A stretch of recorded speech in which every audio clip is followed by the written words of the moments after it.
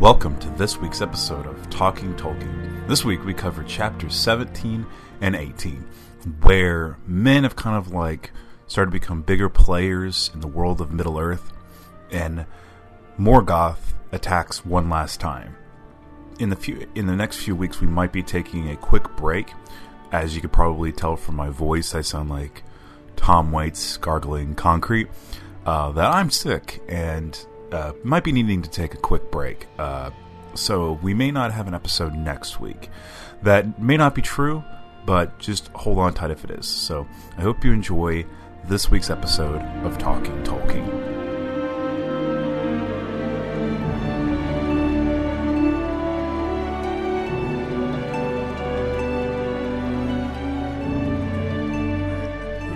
Between us, we will call the NAACP. I love that one. Because the world keeps spinning round and round. When did that movie come out? 2007, I believe. Oh my god, that came out a lot longer than I thought it was. And time is bleeding out of us. And Christopher Walken in that movie, it's like the only direction he got was do your best Christopher Walken impression. Yeah. So, alright. Chapters, what was this? But 17 anyway, and on 18. to, 17 and 18. Well, I almost read chapter 16 again today. I'm going to vote that we just title the name of this episode, And Morgoth Came, period. How about Of When Morgoth Came? Of and when Morgoth came of for, and nor, but, or yet so. This is like Planet of the Apes titling at this point. Dawn of the Rise of Morgoth Coming. So yeah, we've this was a really dense section again. This was epic. This was absolutely really epic and dense. But this was stuff happening and not in the way that stuff has happened previously. This is stuff happening and you're turning pages. And you're like, oh my god. And so previously I like to kind of set us in, where we've been. Previously, we had kind of finally the truth came out about the Noldor and the Kinsling and everything, and Thingol had banished the speaking of Quenya in his realm, and then we also talked about Maeglin. Yes. And Gondolin, the hidden city of Gondolin. Which Gondolin plays into this. Yeah, exactly. A little bit too. So it's good for us to remember where we've come from. There are like lines where it's like, and so said blah blah blah, but there's no like actual back and forth dialogue. Until like this chapter. Yeah. You're right. It was. This was the first time, really. And I think that's one of the reasons why... I thought about it. I think that's one of the reasons why people might have problems reading it, because we're 190 pages in, and only now are we getting to what we traditionally consider to be the construction of a narrative. Mm-hmm. And it's an elf going, hey, y'all! And the men going like, what? Which is... I have darkness behind me. Hey, y'all! No. However, I think, though, that is... incredibly fitting, though, because of the kind of book that it is. Because again, it's not really like it is a it's book. It's not a novel. It's not a narrative. It is a book truly befitting the classification tome. Yeah. Maybe the elves didn't actually speak to each other before men showed up. Maybe they just like telepathically sent signals, and the language was just this barfing of like magnetic fields around them. Why don't you guys stop me at some point on that one? Because I wanted to let it continue so that everyone could hear the full extent of Chase's weirdness. So they're basically the Hanar? Well, it's like what if the music was like just magnetic fields? We should really retitle this podcast Tolkien with random bits of Mass Effect between Chase and John. Yeah, that's happened a lot. So anyway, sorry. Let us... So we... we're going to talk some more about men for a little while. Chase, actually, more about men. Was very excited because not only that, it was like another moment where I was slightly confused while reading this book, where they've not really encountered men yet until this chapter. This chapter was the time when we actually finally the elves properly interact with men. We're actually going to detail how so it's like. There was a chapter called Of Men earlier, and this is like everything they talked about in that chapter explained. Yes. Yeah. If that makes any sense. Yeah. And so the title of this chapter is Of the Coming of Men into the West. People if you are super young. So yes, here we are 300 years after the Noldor have kind of settled in Beleriand. And finally we get the description of when one of the Eldar first sees a man. And so Finrod, specifically, it's Finrod, and he's out hunting with his buddies, but then he gets bored and decides to go out on his own. And he's into the north of Osiriand, and he sees firelight, and he hears a song. And he's confused because the green elves that live there don't make fires, and they don't sing at night. So he's, like, scared at first, too. Because it could be orcs. And then he gets closer and realizes, wait, I've never heard that language before, spoken by an elf or an orc or a dwarf or anyone. So then I love this line that describes this moment. Tolkien writes, "Then Felagund, standing silent in the night shadow of the trees, looked down into the camp, and there he beheld a strange people." A strange people. And that's like the first description of what an elf perceives. Yeah, they're dancing, of they're singing, they're on fires, and they have giant beards, is what I'm imagining, because the elves don't have facial hair, I guess? But yeah, elves are, like, eternally youthful. Yeah. So it's like these dudes with beards are probably kind of older, and with names like Beor. Yeah. Yay! Did I get that one right? Close, yeah, Beor. Wow. Yeah. So, yeah, he has come upon Beor the Old, which we'll learn was not his original name. We'll learn that later, though. But only at, like, the tail end. Only at the tail end. It's like he's introduced the whole introduction we have to him. He's been being called Beor, but that's actually not his original name, which is kind of fun. So, yeah, the men were singing because, they felt like they were safe.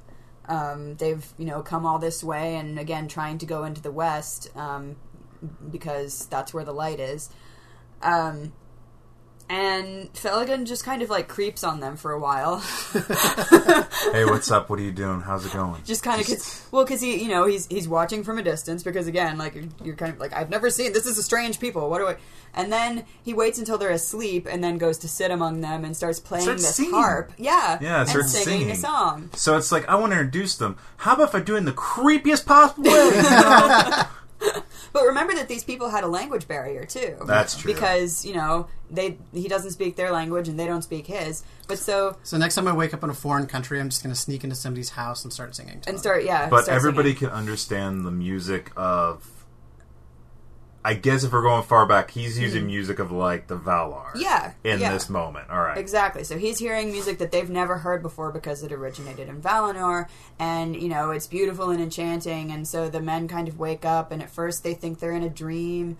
No, really? Yeah. No, you're not. Yeah. Okay. I would believe if I was in that situation too, I would totally think I was dreaming too, because it's like even like later on, because he like sits and talks to them, which is some of my favorite parts of these 2 chapters is where he's like sitting with them and talking with them. He's like telling them stories of all the other elves, and then there's this like moment where he's talking about like the Valar, and they perceive him. Yeah. Like, you're telling us about the Valar? You must be one of them. Right. And so then Beor turns to Figaro and asks, "Is this the real life? Is this just fantasy?" That actually didn't happen. No. But yeah, so they think he's one of the Valar, because they had heard rumors of the Valar. They had previously met like the Dark Elves, but they hadn't met any I forgot of that part. Yeah. They hadn't met any of the Noldor. And they had a perception of, or the Eldar. I mean, an idea of the light of Valar, or of the light of the Val. The trees in Valinor, they would have some understanding of that, I guess, from like a loose extent, like earlier in their lives when they woke up. Okay, yeah, like they've heard rumors, but they've never seen any of the Eldar. So yeah, Finrod is the first of them that they've laid eyes on, and so they kind of guess as to what the words are that he's singing, because again they don't understand that, but they by listening to the music and stuff, they kind of guess the meaning of it. And they named Finrod. They learned a lot from him, and they named him in their language. They named him Gnome, which is wisdom. I loved that. Nom nom. I love how like so far anything named by elves is like half a word long, like half a line long. And then, like, they get to men and say, "Oh, we like your nom." I guess that's just the way the language works. I guess so. But yeah, so it means wisdom in their language. And they named, and his people after him, they named the wise, Nomen. Yeah, Nom Sorry, Noms. I couldn't. It was easy. Nom Noms. And yeah, so at first they thought he was one of the Valar.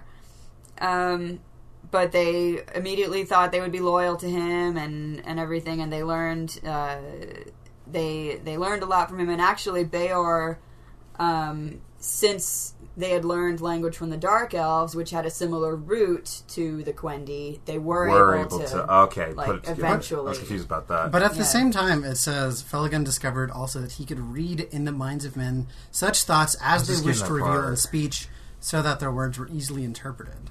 Right. That was weird. Yeah. That didn't make much sense to me, because I feel like, is he special? Were all the elves able to do that? Because it doesn't really. It says this and it kind of just like floats off. Mm-hmm. Was it just him? I mean, it's very convenient. It's kind of one of those things where So we're telling a tale, and Finrod has a convenient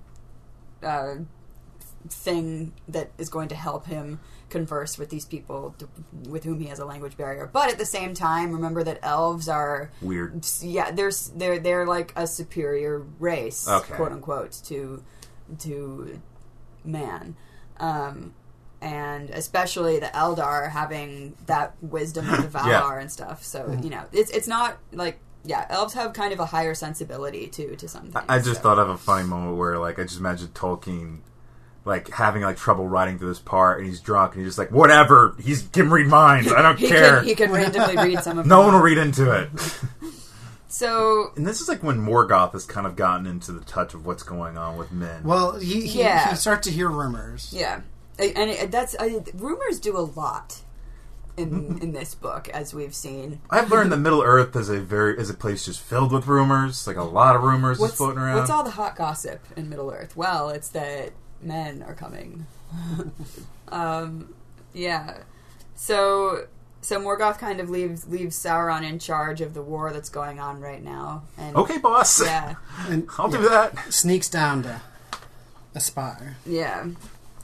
Great use of that word, by the way, in that chapter. I noticed that too. Aspire. I think I read it like 3 times in these chapters. So yeah, and so it's kind of like both sides too don't really know a whole lot about what's going on. Like Morgoth is hearing rumors of stuff. The Eldar don't really know the extent to which Morgoth is preparing for war and all that.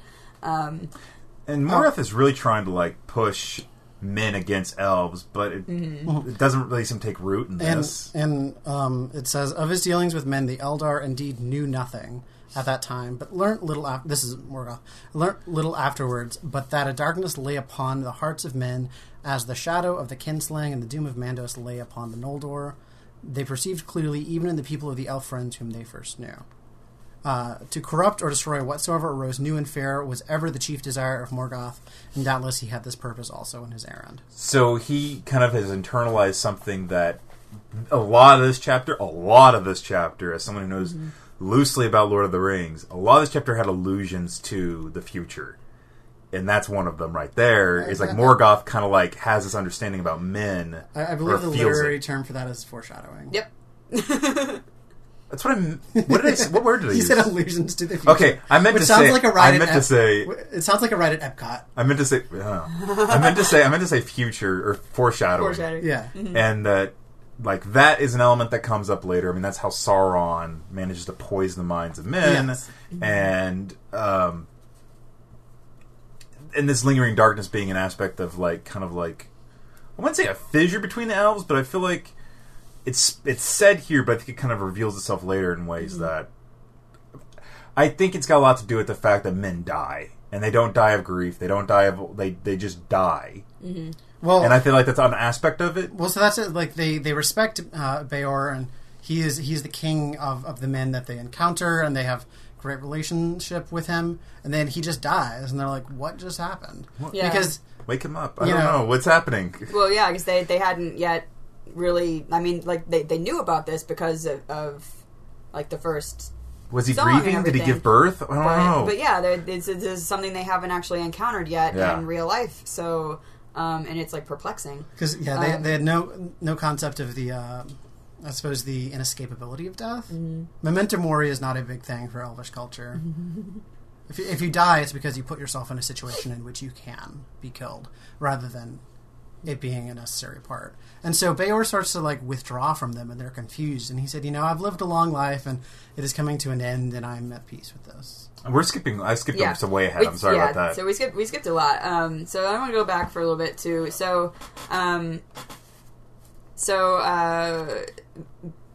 Felagund learns that there's more men too, and a lot of tribes. Their goal for most of them seems to be to move westward, because again, that's what they know, that's where the light is, and they're drawn towards the west for some inexplicable reason. Like again, the men don't really understand it in their hearts, but they feel like they should go. It's got to be whatever's in the water. Yeah, exactly. The water's small enough. So yeah, we see several different tribes of men coming in, and some of the elves are kind of worried about the men. The green elves especially are like, oh, these people build fires and they kill animals, so... Well, they're dirty. They're dirty people. Dirty, they kill animals, and they... And therefore we are their unfriends, which I love. Unfriends? Yeah. I somehow skipped over that part. He invented it before Facebook did. But so... That's like a really, like, we don't hate them. We just don't want them in the area. Well, yeah, and they have fundamental differences with the whole like slaying of beasts and stuff. Beor and his people kind of go over the river, and the Blue Mountains, and right? they go over the river Gelion, and they settle near Doriath, and they make their land named Estelad, the encampment. Beor actually, so later on, Felagund kind of stays with them for a while. Finrod Felagund, he stays with them for a while, and then eventually he says, well, I want to go back to my people. And Beor doesn't want to leave him, so he goes with him, and that's when he earns the name Beor, actually, which means vassal. And his name, which we finally are introduced, his original name is Balan. What was it again? Balan. Balan? Mm-hmm. Balan. Like Bob Balan band. Okay. I some of these names, they kind of just fly out of my brain a little bit. Well, yeah, there are tons of names. I mean, yeah. So they're now around Doriath, and for the most part, everyone around Doriath seems okay. I think heavy emphasis on okay with them being in the area, but not necessarily it's still like a bunch of weirdos. It's like suddenly I just imagine like a biker gang just came in, and it's like, well, they're not too much of a problem, but these. Well, yeah. So at this time, before we had like all of the elves coming into Beleriand and kind of settling, and so now we have this kind of second wave of settlers now, and it's men coming in, and again, most of the elves are kind of like, well, that's okay, but they want to. Some of the elves are not. I'm sorry, I'm hearing noises out of his here. Mailbox. Okay. So some of the elves are more receptive to men than others. Yeah, it's kind of like what happened when the Noldor first moved in. Right. Yeah. Because they're like, hey, we've already settled these lands. What do you think you're doing coming in here?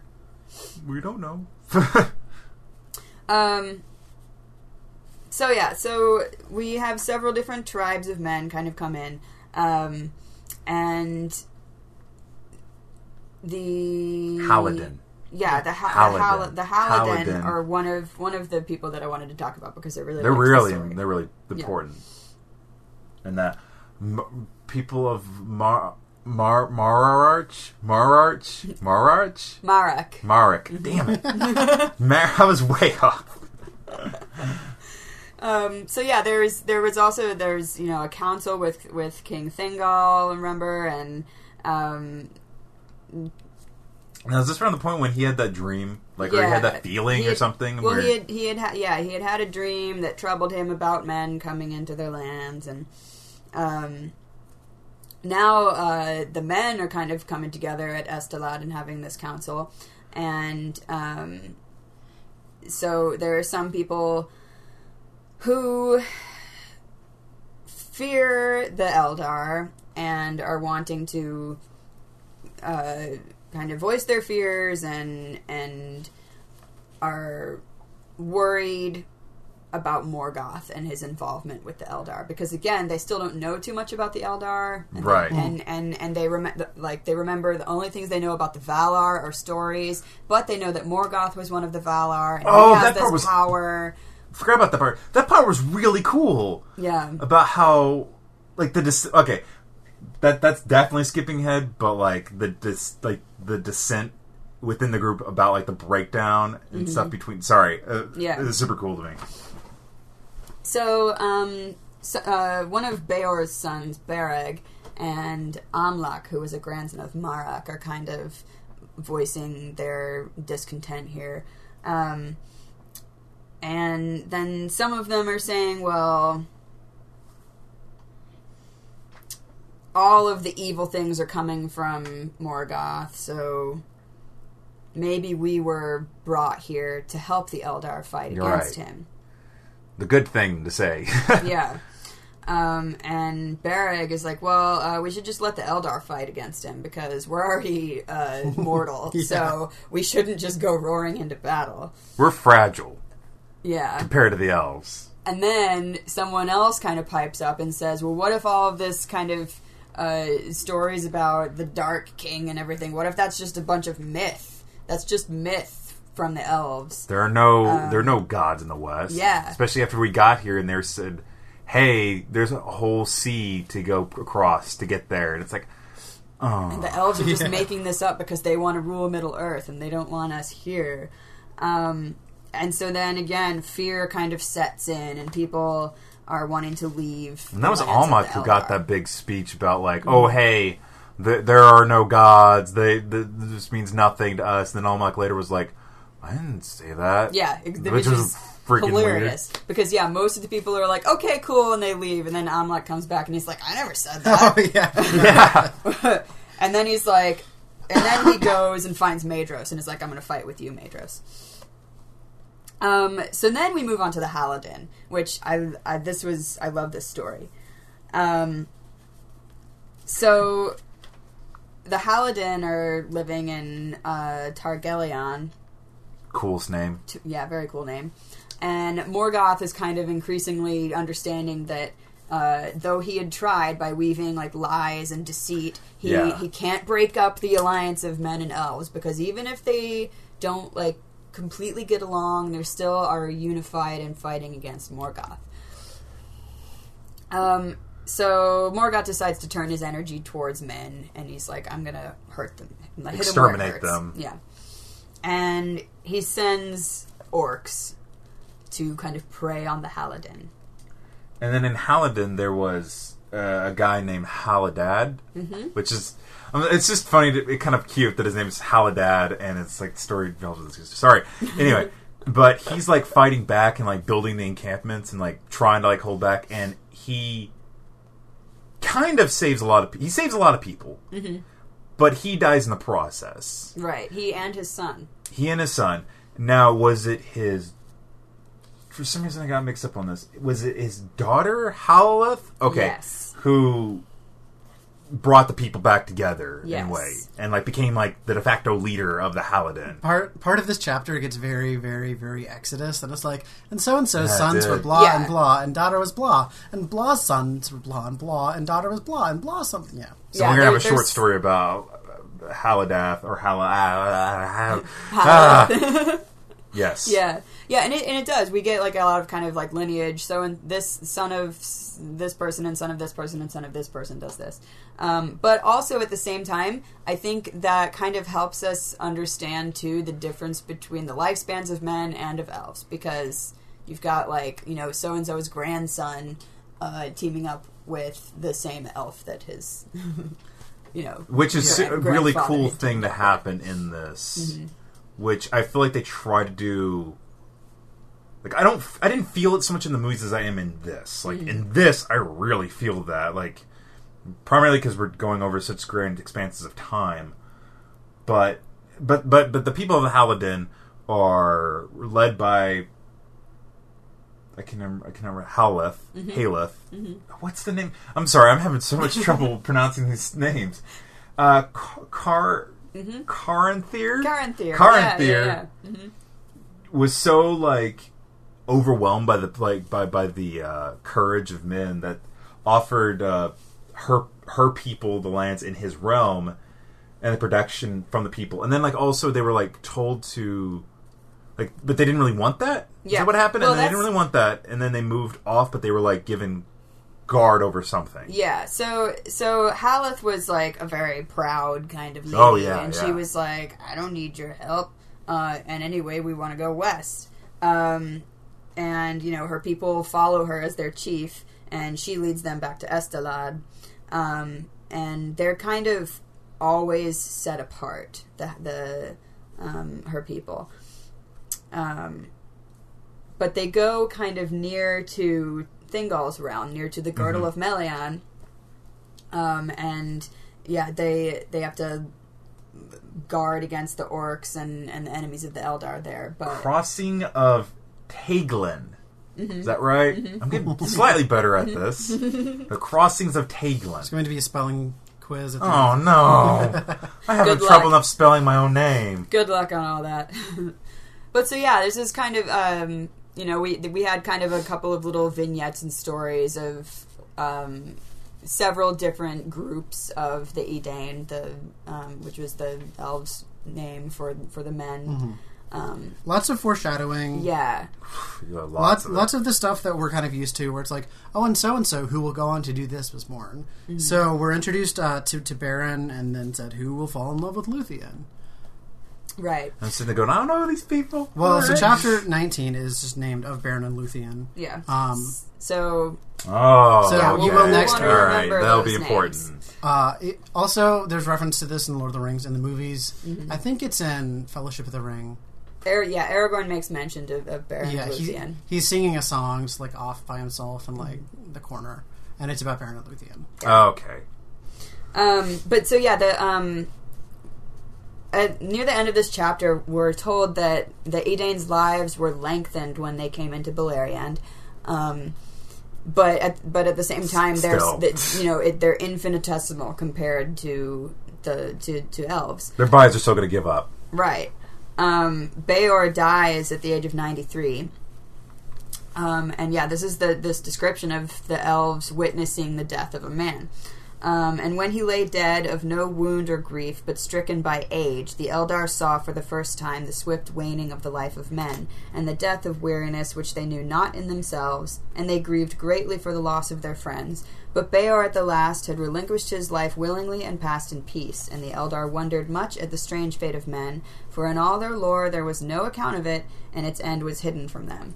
So they had never experienced just, someone's life expiring for no cause by mortal wound or extreme grief, which is what's interesting about that too is the element of he died peacefully, and that seemed even almost even that was a weird thing to the elves of someone just died peacefully. That was another part of it that added some dimension to the lives of elves. Maybe they don't die peacefully at all. Maybe it's horrifying and violent always to them. Yeah, because think about it, how can elves die? Mostly from battle, from what we've seen, and a few times in grief. They've been slain or from extreme grief, heartache. So, there references sprinkled into various men of import. Near the end of this chapter, it says, now Hador, Lorindal, son of Hathal, son of Magor, son of Malak Aranden, entered the house of Fingolfin in his youth and was loved by the king. Fingolfin therefore gave to him lordship of Dor-Lómin, and in that land he gathered most of the people of his kin, making them the mightiest of the chieftains of the Edain. In his house only the elven tongue was spoken, but their own speech was not forgotten, and from it came the common tongue of Numenor. So that's... We've been mentioning Numenor on and off to you. So beyond that, but in Dorthonion, the lordship of the people of Beor and the country of Ladros was given to Boromir, son of Boron, who was the grandson of Beor the Old. So here we have this kind of hierarchy being established within mankind by the elves granting it themselves. Which is an element of, you guys kept referencing how, the kings of men had this, weird elvish involvement, right? And this is the start of that? Well, there are certain men who are kind of given more import. Yeah. And it's because, like Beorn, Beorn is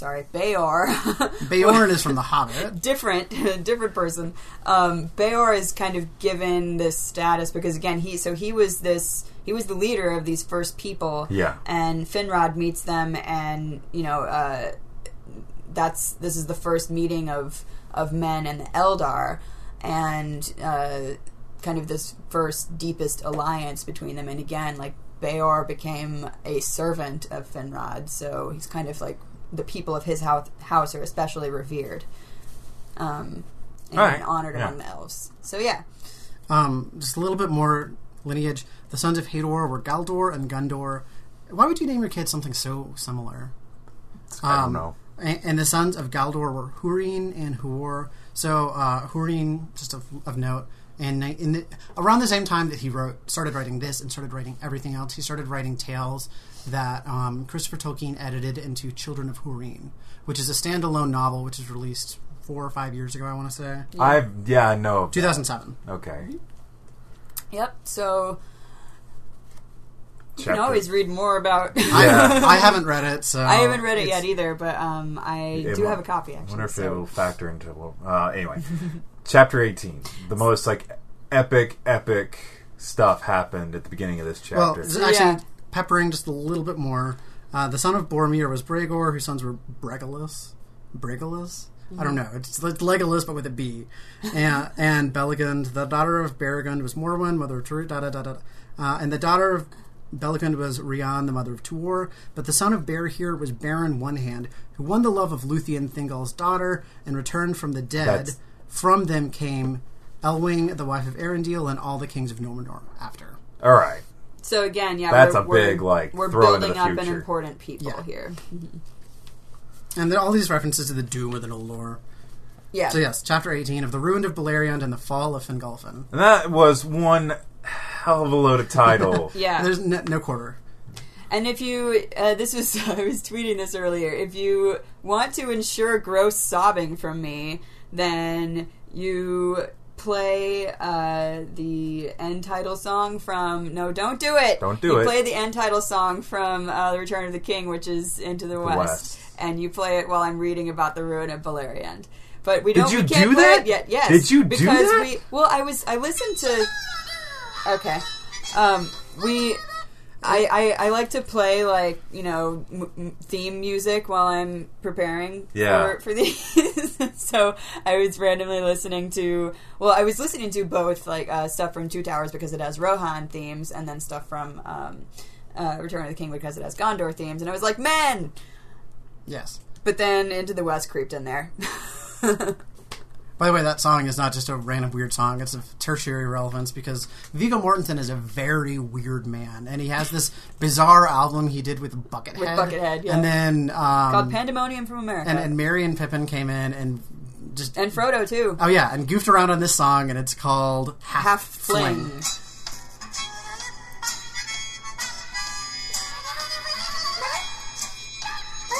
And that is...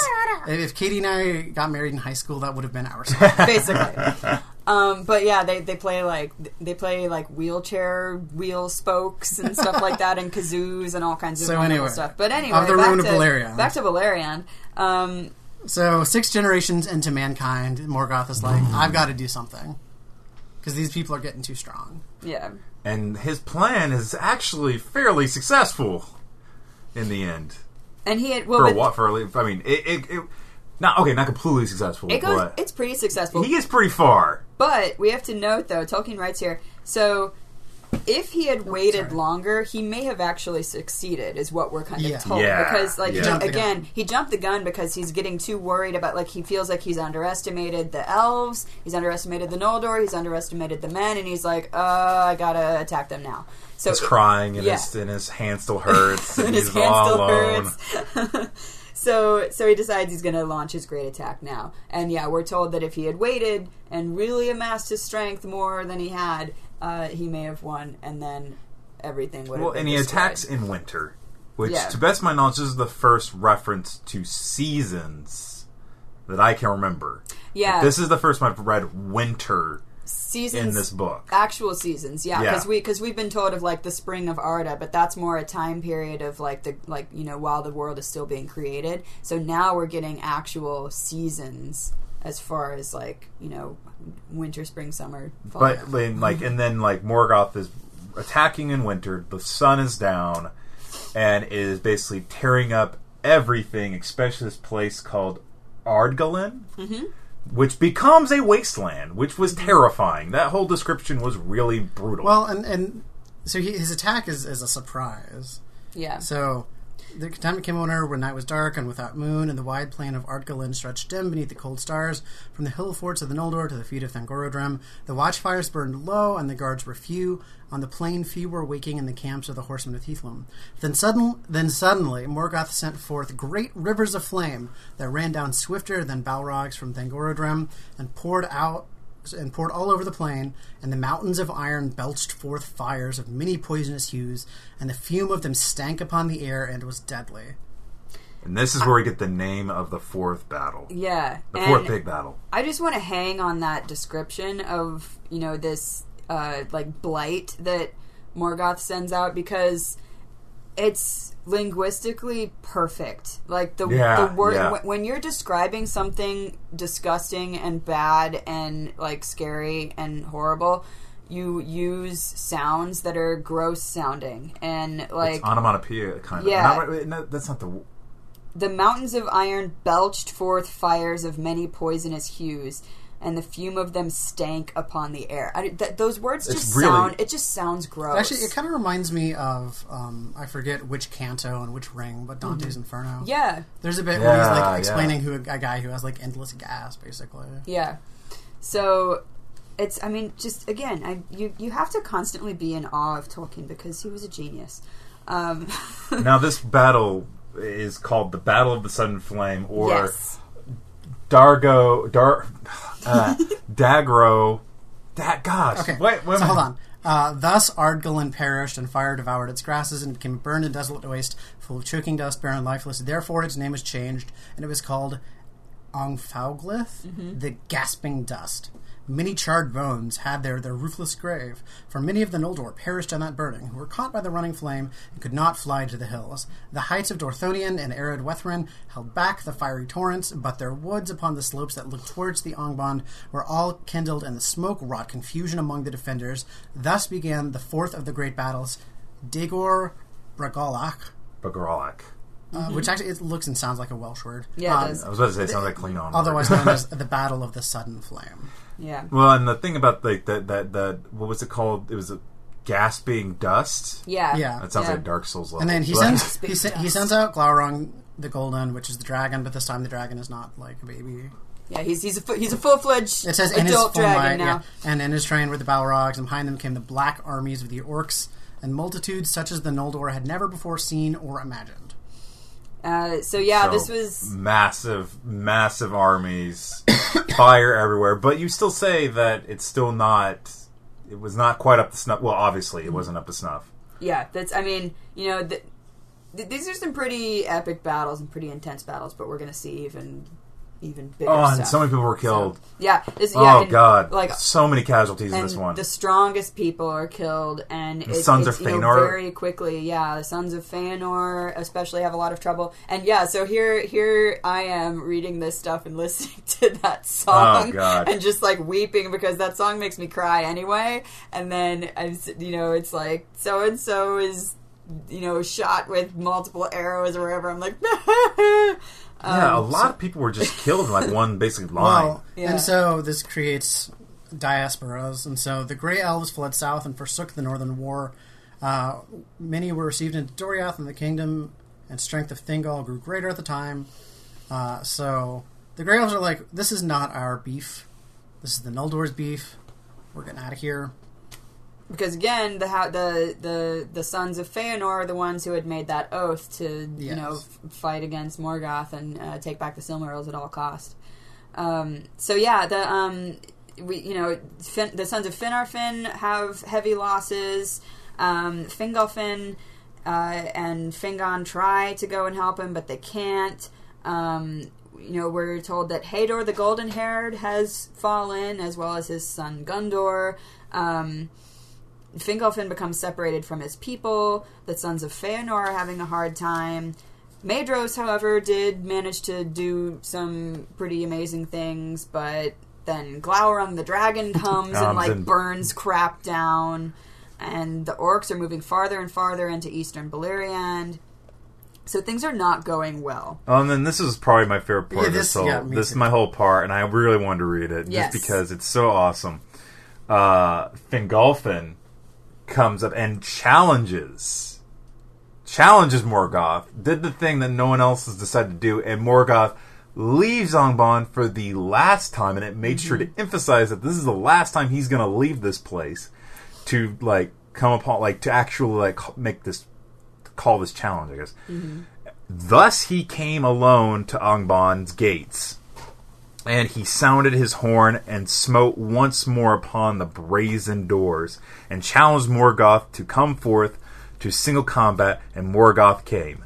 That was the last time in those wars that he passed the doors of his stronghold, and it is said that he took not the challenge willingly, for though his might was greatest of all things in this world, alone of Valar he knew alone of the Valar he knew fear. But he could not now deny the challenge before the face of his captains. Therefore, I imagine those people going you're going to go up there and take him? Exactly, that's the thing, And then the last bit I want to read is, therefore Morgoth came climbing slowly from his subterranean throne, and the rumor of his feet was like thunder underground. And he issued forth clad in black armor, and stood before the king like a tower, ironclad, and his vast shield, sable blazoned, cast a shadow over him like a storm cloud, but Fingolfin gleamed beneath it as a star.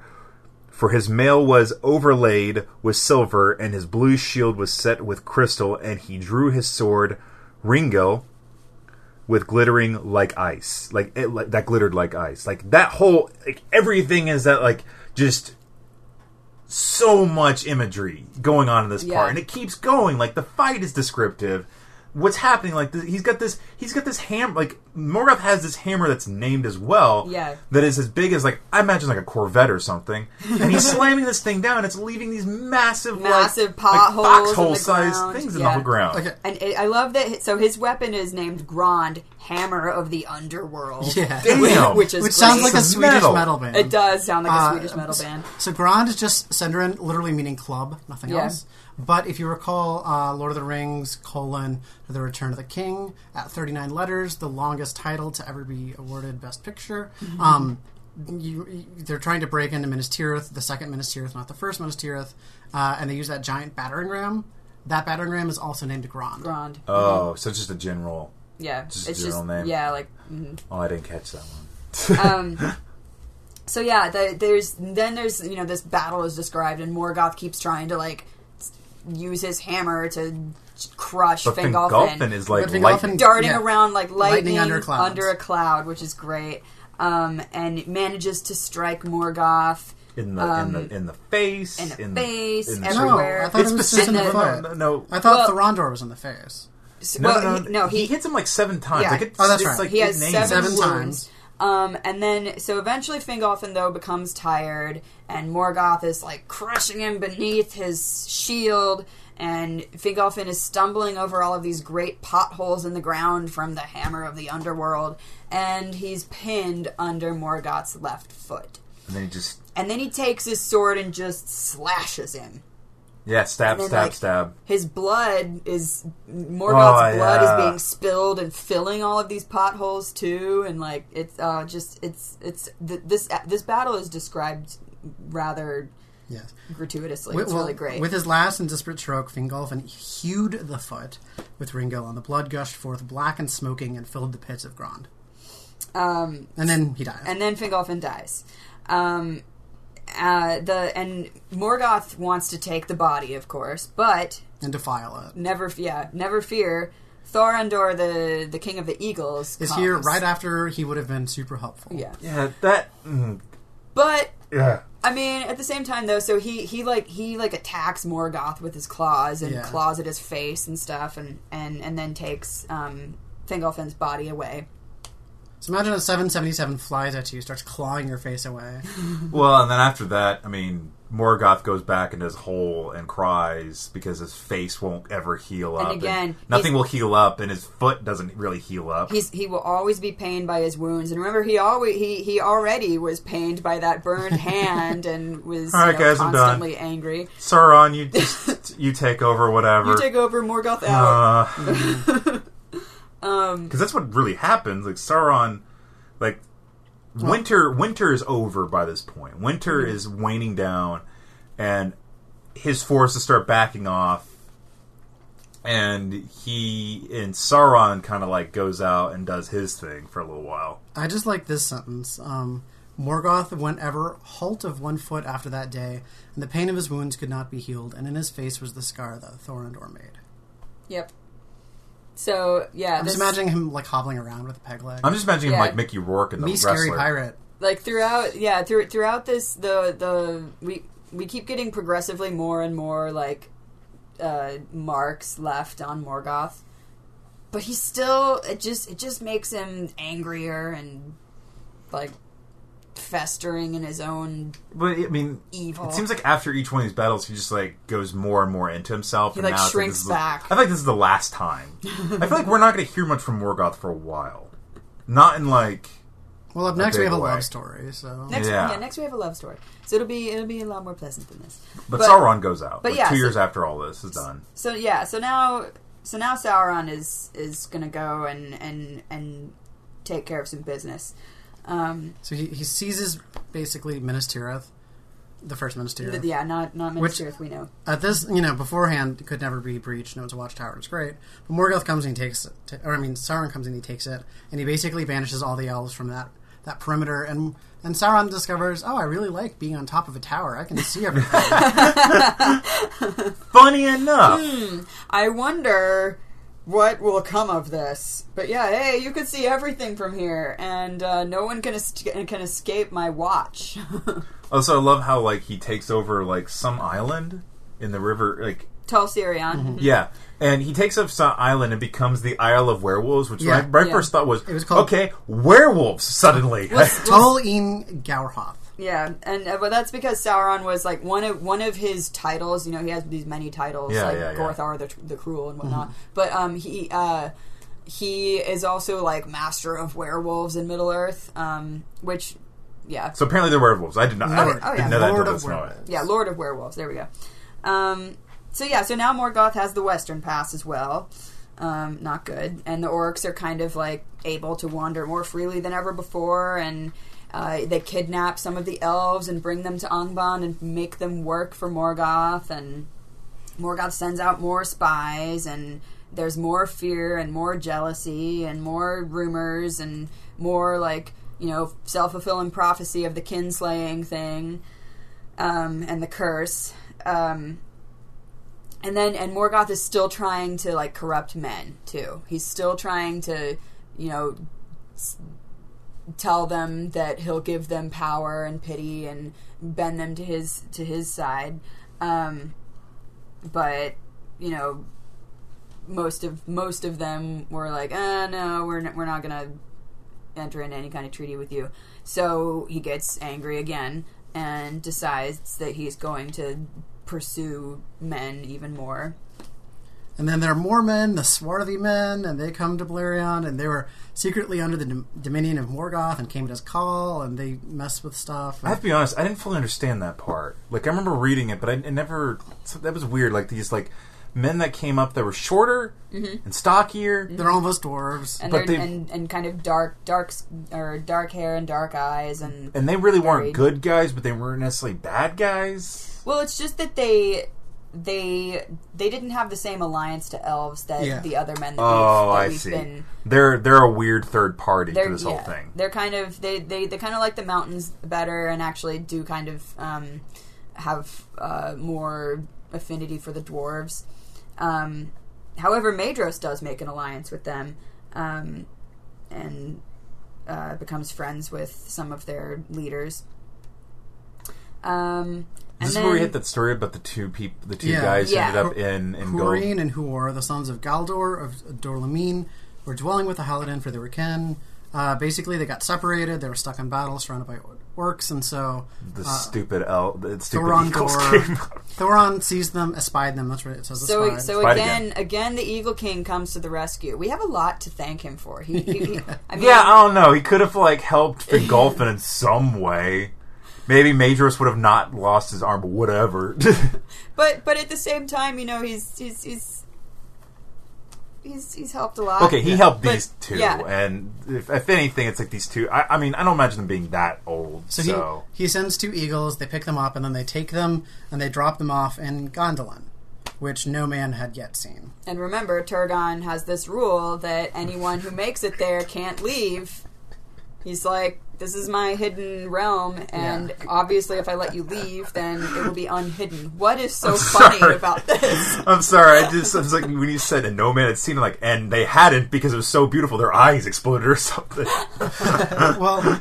So they're well received, and, they're there for a year, and they become friends with Turgon, and they learn lots of great things, and then they say, we want to go home, and Turgon's like, well, my rule. We don't know how you got here. And, they said 2 things. They said, one, we're mortal, we're going to die in 30 years. We want to spend time with people important to us, which also means that if we're going to die soon, we're going to take the secret to our grave. Mm-hmm. Beyond that, we were flown here against our will, which means that we don't really know how to get here. We don't know what's up. And so Turgon's like, okay. You can leave only if the eagles take you. Yeah.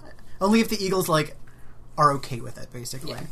He's not going to summon the eagles, and the eagles are notoriously flighty. Because remember, the eagles are they're not your taxi service. Yes. Well, in this case, they kind of were. They came back and they went and off again. And so they swear not to even mention Gondolin. And so they get back to men, and men are like, whoa, where have you guys been gone for the past year? A year. And they're like, oh, we were lost. And they're like, really? Because you were in nice clothes, and you're well kempt and stuff. You've eaten food, clearly, you're not all gaunt and wasted away. And they're like, no, we were just lost. Yeah. But so people kind of guessed at what had actually happened, that, they had been taken in. And so and Morgoth even word of this reaches Morgoth, and he's like, okay, these people vanished, and I know that Turgon vanished, and nobody knows what happened, and so we're kind of laying the seeds that Morgoth is like, oh, there are hidden places I have yet found. Yeah. So even the most hidden places that people are like, oh, this is going to be the stronghold against Morgoth. Even these hidden places are not completely safe because sorry, go ahead. These rumors keep coming up, and Morgoth is crafty. Do we know where Gondolin is? Us as the readers? Yes. It's up in the north, right? It's in the valley of the Shadow of Death. No. But yeah, no, we know where it is. We were introduced to it last time, and I cannot for the life of me remember which valley it's located in. But yeah. What was left in this chapter? That's about it, really. That's pretty much really about it. We're given, again, kind of a... right at the end of the chapter, we're given another little lineage, and then told that Beren comes into Doriath. And that's kind of setting us up for this next segment, because, again, we're going to learn about Beren and Luthien and have a nice little departure from this bloody description of battles and death and slaying. And we get to our first Tolkien song. Oh... These are apparently something to to look up to or to be excited for. Well, the songs for me particularly too. The Hobbit was one of the first books that my mom, the first actual important books that my mom read to me, besides Sea Spot Run or whatever. Yeah. So when I was really little, she read me The Hobbit, and this was when I was beginning to read. So I could read on my own, but she read the book with me, and she would read me, just chapter by chapter, but I would get to read the songs. Oh, that's adorable. Tolkien songs are a special little... Because the one song I do know is, and I guess it's in the book, is Misty Mountains. Mm-hmm. Just because the rendition... That is the best thing from the Hobbit movies. Oh, yes, period. Absolutely. That's the best thing from the Hobbit movies is the Misty Mountains song sung by the elves. Like, or not by the elves, but the dwarves. It made me tear up in the movie theater. Like, it made me tear up in the theater when nothing else in that movie had, like, life or weight to it, but that did. It was very powerful. On a slight programming note, since we're talking about Baron and Luthien, I'm going to propose that next week we just do that one chapter because it's like 32 pages long. It's pretty dense. Okay. And after Baron and Luthien, we return to a battle, so I think it's... Yeah.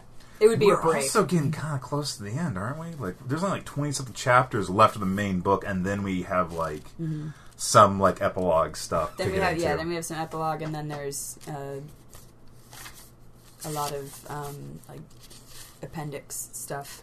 Quintus Silmarillion ends on the 24th chapter, it looks like. Mm-hmm. Yeah, we're not far off. Yep. And then that thing. A Calabeth, and then the Rings of Power. The Rings of Power in the Third Age. Mm-hmm.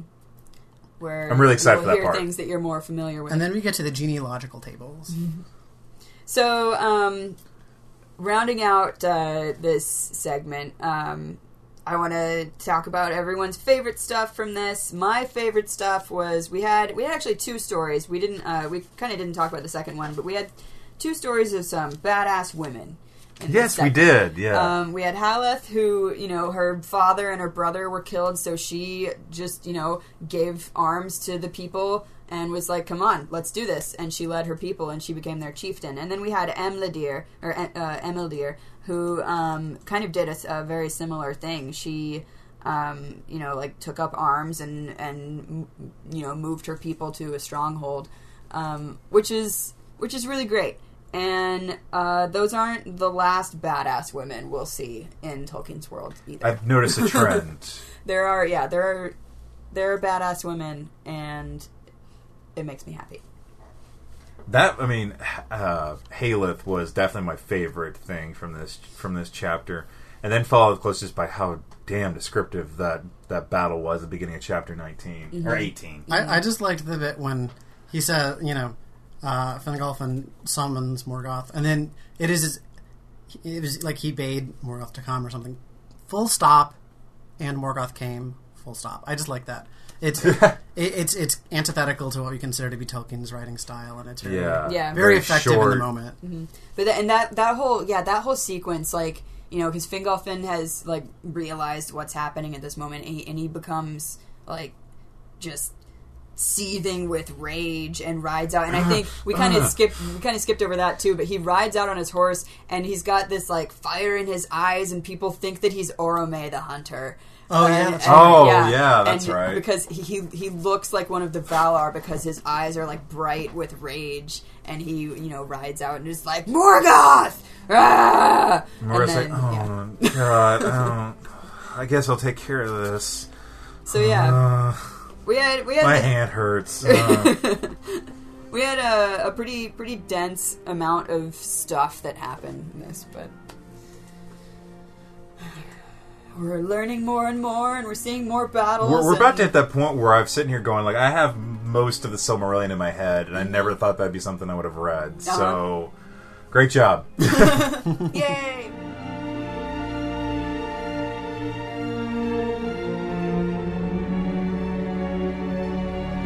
Thank you for listening to this week's episode of Talking Tolkien. Remember to follow us on Twitter at Talking Tolkien. Also, we have an email address that's just talkingtolkienpodcast at warpzonenetwork.com. There are more podcasts at warpzonenetwork.com. You can check those out as well at the website warpzonenetwork.com. Also, follow us on iTunes, just Talking Tolkien. Look it up, the English class, Talking Tolkien. The English class might be seeming confusing, but this is going to be a bigger podcast and a series of other podcasts that involve book series or just books. So, the English class, Talking Tolkien. So that's it. And remember to toast the professor at least 1 point this week.